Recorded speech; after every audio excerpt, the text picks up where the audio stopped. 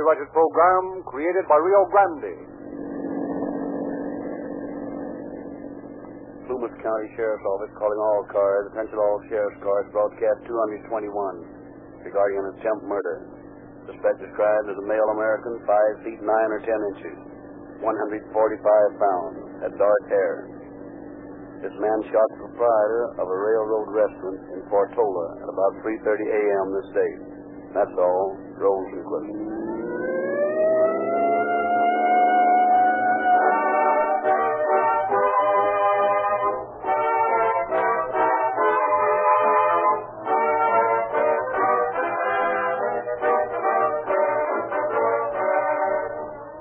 $2,657,000 automobiles registered to California residents during 1937.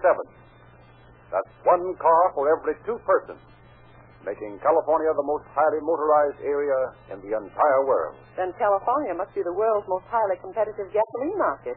Is that true, Dr. Lindsley? Yes, but in spite of that fact, one gasoline has so steadily advanced in favor that tonight as I talk with you, it stands on the very pinnacle of official popularity. You couldn't by any chance be referring to Rio Grande cracks, could you, Doctor?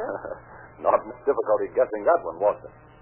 Nearly everyone knows that more police cars, fire engines, ambulances, and other emergency equipment are powered by Rio Grande cracked gasoline wherever it is sold than any other brand.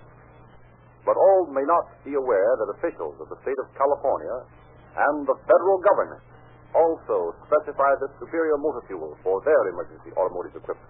City, county, state, and federal? Correct. All divisions of government. And for that reason... I know. And for that reason, wise motorists will profit by the experience of these officials who should know the most about gasoline. And do know the most, believe me, because they drive the most and use the most. Friends, let their example guide you into the nearest red and white Rio Grande station. Rio Grande Crack is the most highly endorsed gasoline in the world's biggest gasoline market. The gasoline that is first in public service. As a foreword to our program, we present a message from Sheriff L.A. Braden of Loomis County. When we consider the large number of persons convicted and sent to prison every year in this state alone, it causes one to wonder at the mental attitude of a man who deliberately commits a crime, knowing that the chances are 1,000 to 1 that he'll be caught and punished. In the case we are to hear tonight, the crime committed was so needless and netted the criminal not one single penny, and yet it cost the man months of suffering.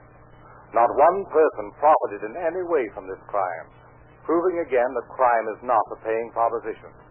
The months of grueling work put in by the law enforcement officers in apprehending the criminal and preparing the case against him is another example of the determination of these officers to discourage crime in any form.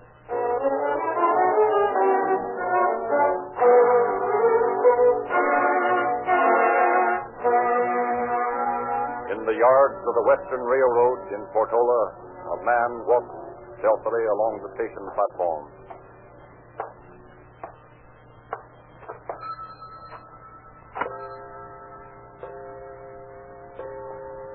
Something for you, mister? Bag of Camel.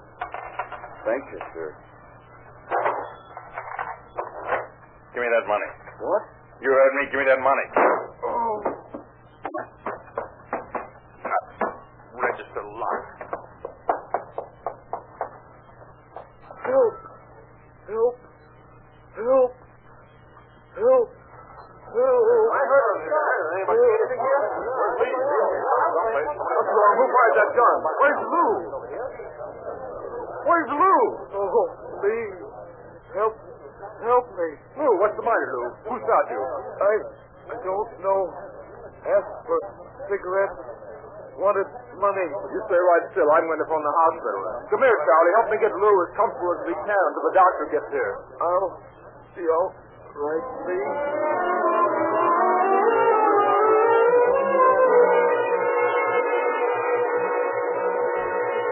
Louis Dilts was rushed to the Western Pacific Hospital, and Constable McIntosh phoned Sheriff Braden in Quincy. In a matter of minutes, deputies were searching the town, the railroad yards, empty freight cars, and even Hobo jungle. Within an hour after the shooting, Sheriff Braden arrived at Portola. Inch by inch, he and his men searched the restaurant where Dilts had been shot. The only evidence of the crime they could find was the pool of blood where Dilts had lain. Next day, Sheriff Braden is joined by J.J. Foley, Special Agent for the Western Railroad. Hello, Braden. How are you, Foley? I'm tired. Spent the morning phoning all the boys to be on the lookout for the bird who shot Dilts.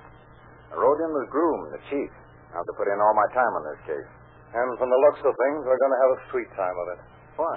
So all we got is a crime, not the slightest clue. Can't Lou give you a description? Yeah, the kind that makes your hair get gray before it's time. Doesn't know what the gunman looked like, huh?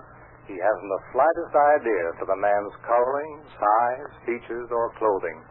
He thinks he wore a gray suit and had on cleaner clothes than the average hobo. How is Lou? Not so good. The bullet pierced the lung. He may not pull through. What does the doctor say? Says it'll be days before you'll know. Well, why don't you let her coast for a while, Sheriff? You've been going since 4 o'clock this morning. Let me take over. I guess you might as well at that. I'm all in. Oh, by the way, here's the bullet they got from Dilt's back. Good. I'll have a test run on it to find out the possible weapon used.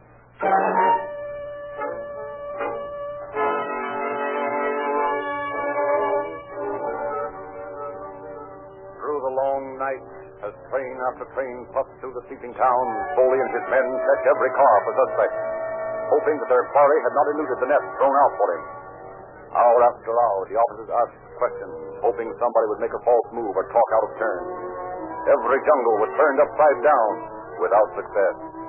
Then, next day, Constable McIntosh brought a woman to the office to talk to Foley. Jim, this is Mrs. Reese. She's a mortician. She thinks she might have a lead on this case.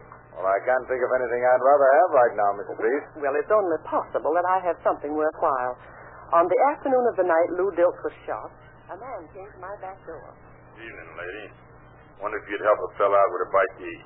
Well, I suppose so. Just a moment. I'll see what I have in the icebox.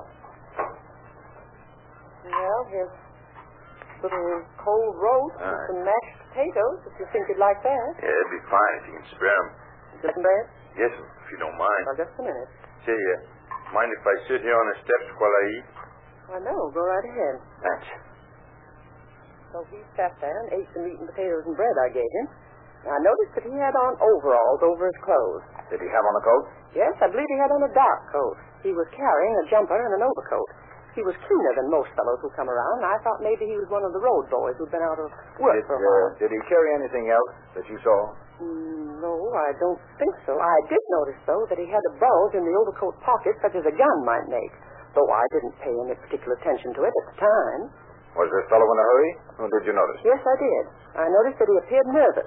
Kept looking around as though he expected somebody to come around the corner. Did you notice which way he went when he left your house? Well, I think he went toward town. I found out later that he'd been in my garage. At least somebody had. Just so? How do you know? Well, I keep the ambulance in the garage, the hearse, rather, and when I went out later in the evening, both doors were open. There were several footprints in the dust inside the garage, and somebody had been inside the hearse. Both doors were open on it, and there were signs that somebody had hidden in there. I see. What did this hobo look like? Well, he kept his head down most of the time. I couldn't get a very good look at his face, except that I noticed he had exceptionally long eyelashes. But I'd know him anywhere if I ever saw him again. Well, I hope you get the chance, Mrs. Reese.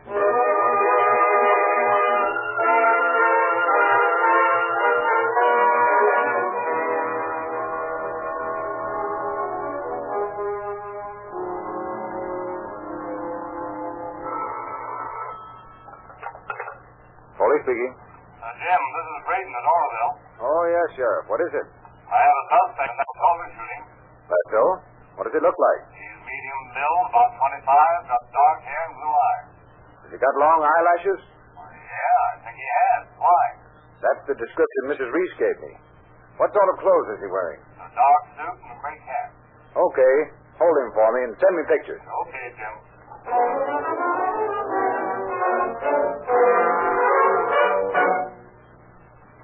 Well, how are you feeling today, Lou? Not so good, Jim.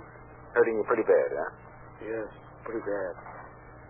Look, Lou, do you feel well enough to try to identify some pictures? I guess so. Take a look at these. Is that the man who shot you? Let me see. No, Jim. That's not the man. Well, I sort of hoped that was the one, Lou. It looks like that fellow's vanished completely. Well, you boys are doing all you can, Jim. Yeah, I know, but just the same, I wish I could get a lead on that bird. Yeah. The doc says you got the bullet out of my back.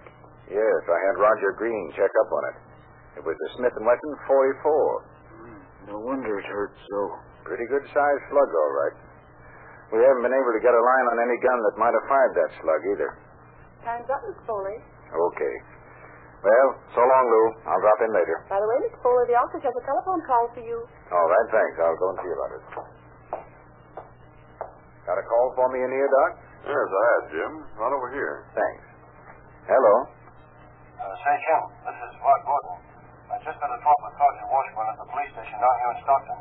He and his partner Ingles have arrested a suspect in the Patola case. Don't tell me there's another one. Yes, and this one's got a Smith & Wesson .44 special on it. What? Yeah.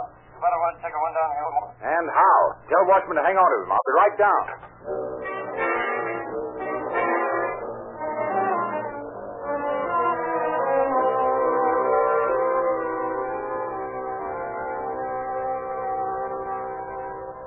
Hello, Foley. We got your wire, and Gordon told us you were coming down. Yes, I want to get a look at this suspect you've got. Well, we'll bring him. And if he's sober enough to talk, you may be able to get something out of him.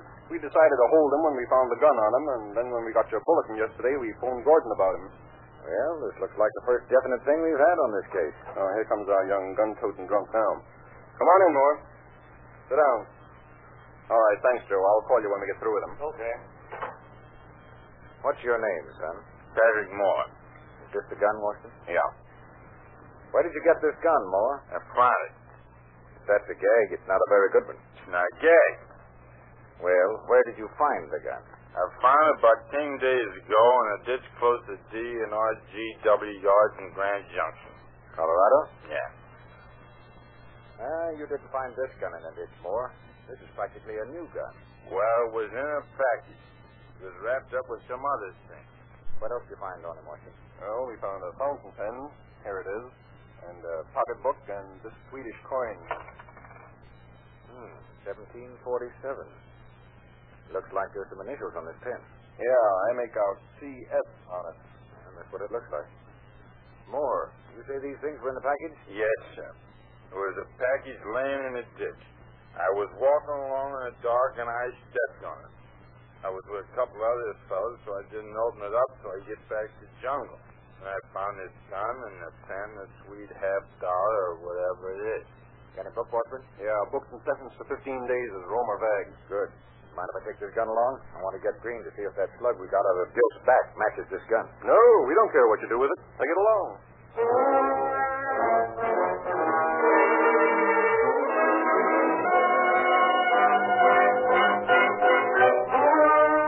Back to Portola went Foley to show mugged pictures of the new suspect of the wounded Dilt.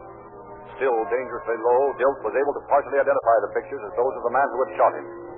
Sensing that he was on the right track, Foley took the gun to Roger Green of the Bureau of Criminal Identification and Investigation in Sacramento. Roger, here's the gun I think is the one used to shoot Lou Dilt. Let's see what you can find out. Okay. Let me take a look. Looks like it might be at that. And here's the slug we took from Dilt. Okay. I've got a record card on that one already. You'll have to fire a test bullet from the gun and compare them. Now for a little digging around in the waist. Oh, nuts. Where did that thing go? Oh, here it is. Let me see. Well, looks like it to me. Never can tell. They all look alike to the naked eye. At least practically alike. Well, let's take a look at it with the microscope. There we are. Now, just a little more to the left. There we are. Is it the same? Looks like it. Looks like it. Can't you tell? Well, I wouldn't want to say till I'd had time to study it more. You guys in the ballistics department are positive creatures. Jim, when a human life is at stake, we can't afford to make rash statements. I've seen too many mistakes made by hasty examinations. Offhand, I'd say this gun fired both bullets. But before I'd go into court and swear to that, I'd have to do a lot of studying on it. Let me look. There you are. Now, wait a minute. There's a speck of dust on this test bullet. Hand me that camel hair brush, will you? Sure. Here. What difference could a speck of dust make? Well, under a microscope, it makes a willable difference. Might make the difference between being right and wrong. Still looks like the same bullet to me. Well, that's what I said. Still, I'll have to study it before I'll give you a sure answer. All right. Now, let's check this gun number against the sales card. Now, what's that number? 29512. 29512. Let's see. 2829. No. No report of a sale on it. How about Septical?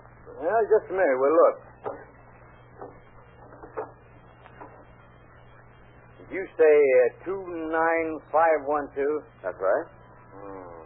No. No record of it being stolen. I wonder where that gun came from. Well, it's barely possible that Moore is telling you the truth. I doubt it. I'm going to wire this dope to Groom and get him to check on this gun.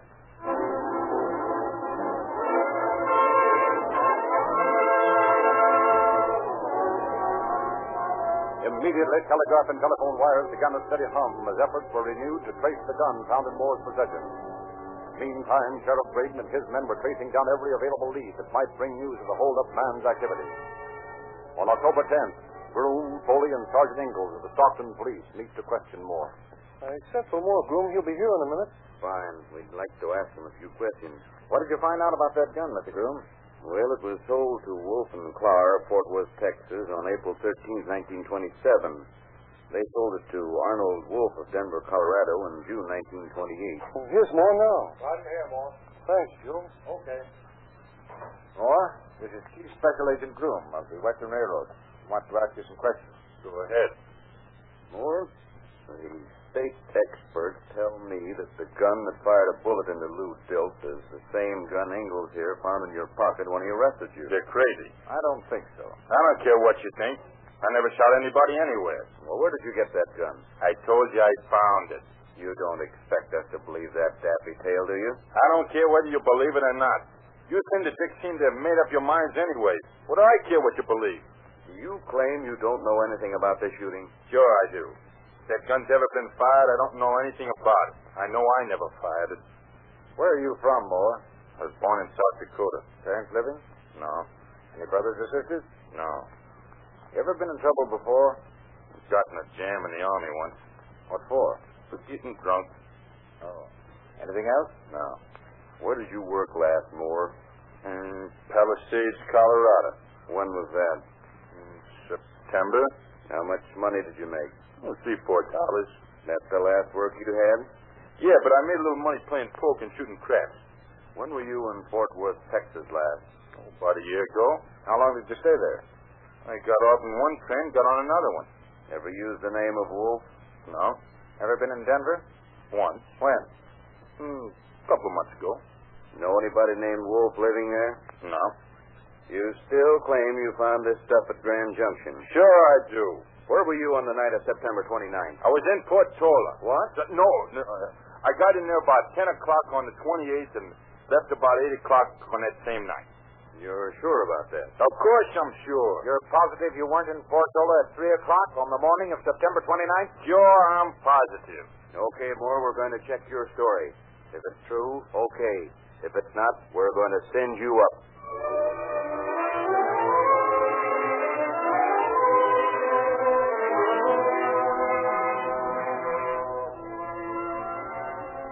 Then began the man-sized job of checking Moore's statement.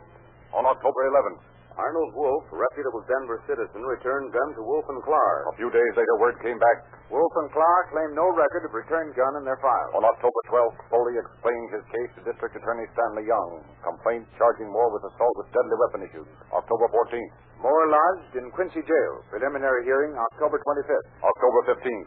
Lee Thomas looks at photographs of Patrick Moore. Sure, that's the man who came in the Russian here and asked me for some salt. I gave it to him in a paper napkin. That was the afternoon before Lou Dilt was shot. October 16th. Deputy Don Williams tells Jim Foley.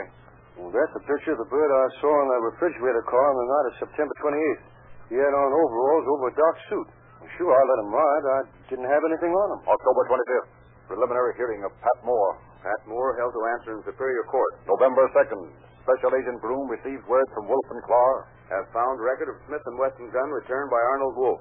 Gun later resold to Garden Schwartz Brothers, Durango, Colorado. On November 6th, Garden Schwartz wired, Gun bought September 1933 by C.M. Swenson. Family living in Durango now. Photograph Mark Moore, which you sent us, not the man.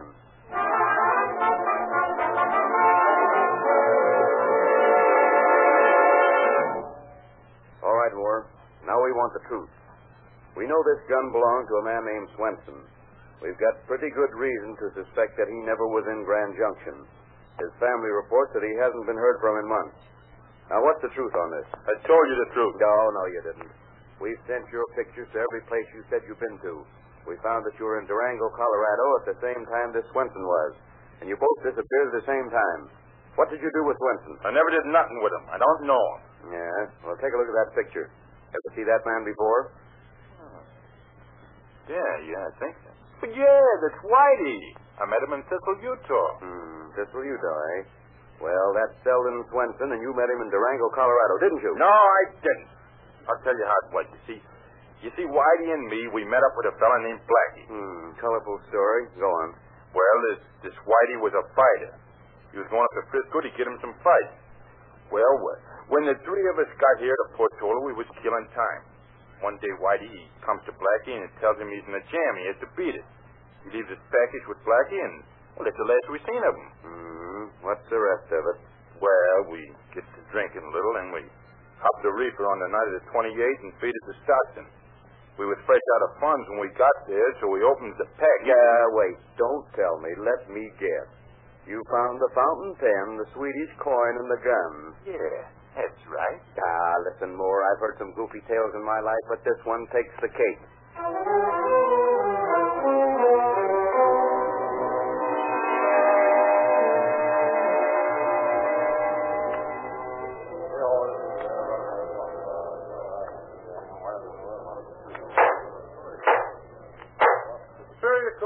California, in and for the county of Plumas, is now in session. Judge J.O. Moncur presiding. Is the prosecution ready?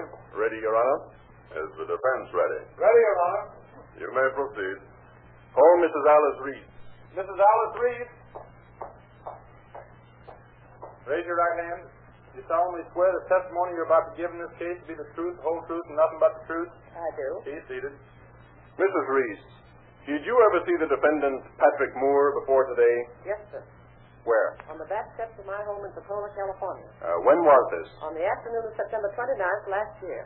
What was he doing at that time? Eating. Thank you, Mrs. Reed. That'll be all. Questions? No questions. Call Lee Thomas. Lee Thomas. Raise your right hand. You solemnly swear the testimony you're about to give in this case to be the truth, the whole truth, and nothing but the truth? I do. Take a stand.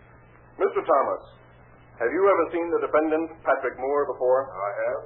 Where? In the restaurant of the Western Railroad at Portola. What was he doing at that time? He came to the restaurant on the afternoon of September 29th and asked for some salt. And did you give it to him? I did. That is all. Questions? No questions. Call Clifford Swenson. Clifford Swenson. You solemnly swear the statements you're about to make in this court to be the truth, the whole truth, and nothing but the truth? I do. Take a stand. Mr. Swenson, are you related to Selden Swenson? He's my brother. Where is he now? I don't know. We haven't heard from him for several months. Is he in the habit of going away without letting you hear from him? No, sir. Mr. Swenson, I show you a fountain pen. Did you ever see that before? Yes, sir. I gave it to my brother for his birthday 2 years ago. How do you identify it? By the initials CS carved on it. I offer this as Exhibit A for the people for identification. So answered. Mr. Swenson, do you recognize this coin I hold in my hand? Yes, sir. It is a Swedish coin dated 1747. It belonged to my great-grandfather, and he gave it to my father, and he gave it to my brother. I offer this as Exhibit B for the people. For identification? Yes, sir. So entered. Mr. Swenson, I show you a gun, Smith & Wesson, and ask you if you recognize this gun. Yes, sir. My brother bought it just before he left home.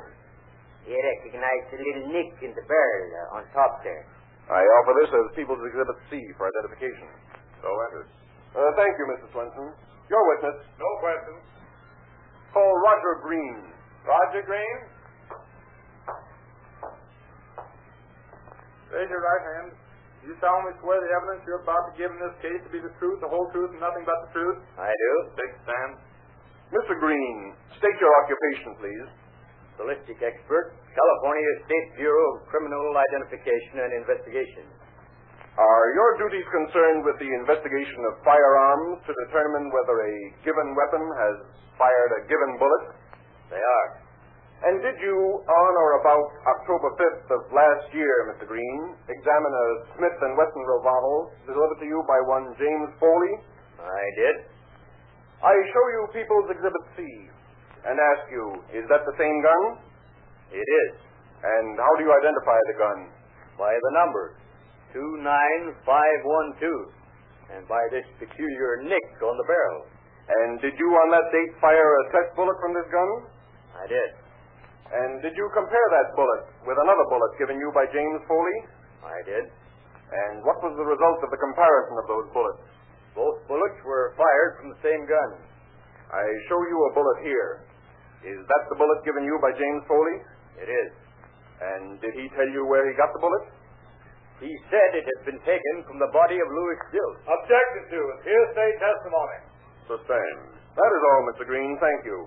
Your witness. No questions. Call Louis Diltz. Louis Dill? It'll be necessary to clear a passage in the court. Mr. Diltz is confined to a wheelchair. You solemnly swear the testimony you're about to give in this case to be the truth, the whole truth, and nothing but the truth? I do. Mr. Diltz, where were you at 3 o'clock on the morning of September 29th? I was at work in the company restaurant at Portola. And what, if anything unusual, happened on that night? Why, I was shot. Mr. Diltz, I want you to look around this courtroom. Do you see the man in this room who shot you? Yes. Can you identify the man? Yes.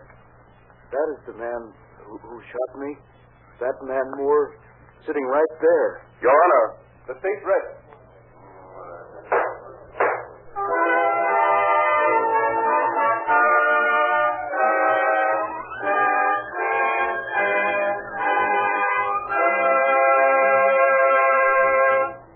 In just a moment, we will hear the conclusion of this case. One thing we learn during a trade slump is to make every penny speak for itself, to get the most for our money. And that is one of the reasons so many sober-minded motorists are driving into red and white Rio Grande stations these days for low-cost per-mile police car performance Rio Grande cracked gasoline. You will be convinced, if you try the various brands, that the officials of city, county, California state, and federal governments know what they are about when they specify Rio Grande to power their emergency equipment. And when you learn, as tens of thousands have, that this superior gasoline gives you more for less money, you will stick to Rio Grande cracked for the sake of your pocketbook and the thrill of police car performance. Patrick Moore was found guilty as charged, and on June 4th received a sentence prescribed by law. He is now serving time in San Quentin. 4 months later, Selden Swenson was located in Utah. He told of being slugged and robbed by Moore and a companion. Thus was the last vestige of doubt removed as to the guilt of Patrick Moore. His was another crime that did not pay.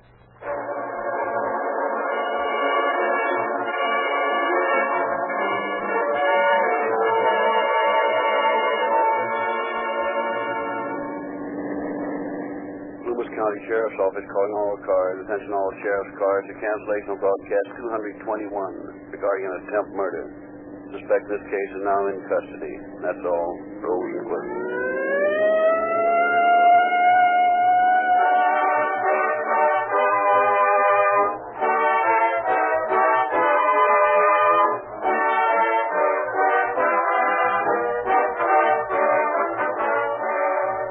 This is your narrator, Frederick Lindsley, bidding you good night for Rio Grande.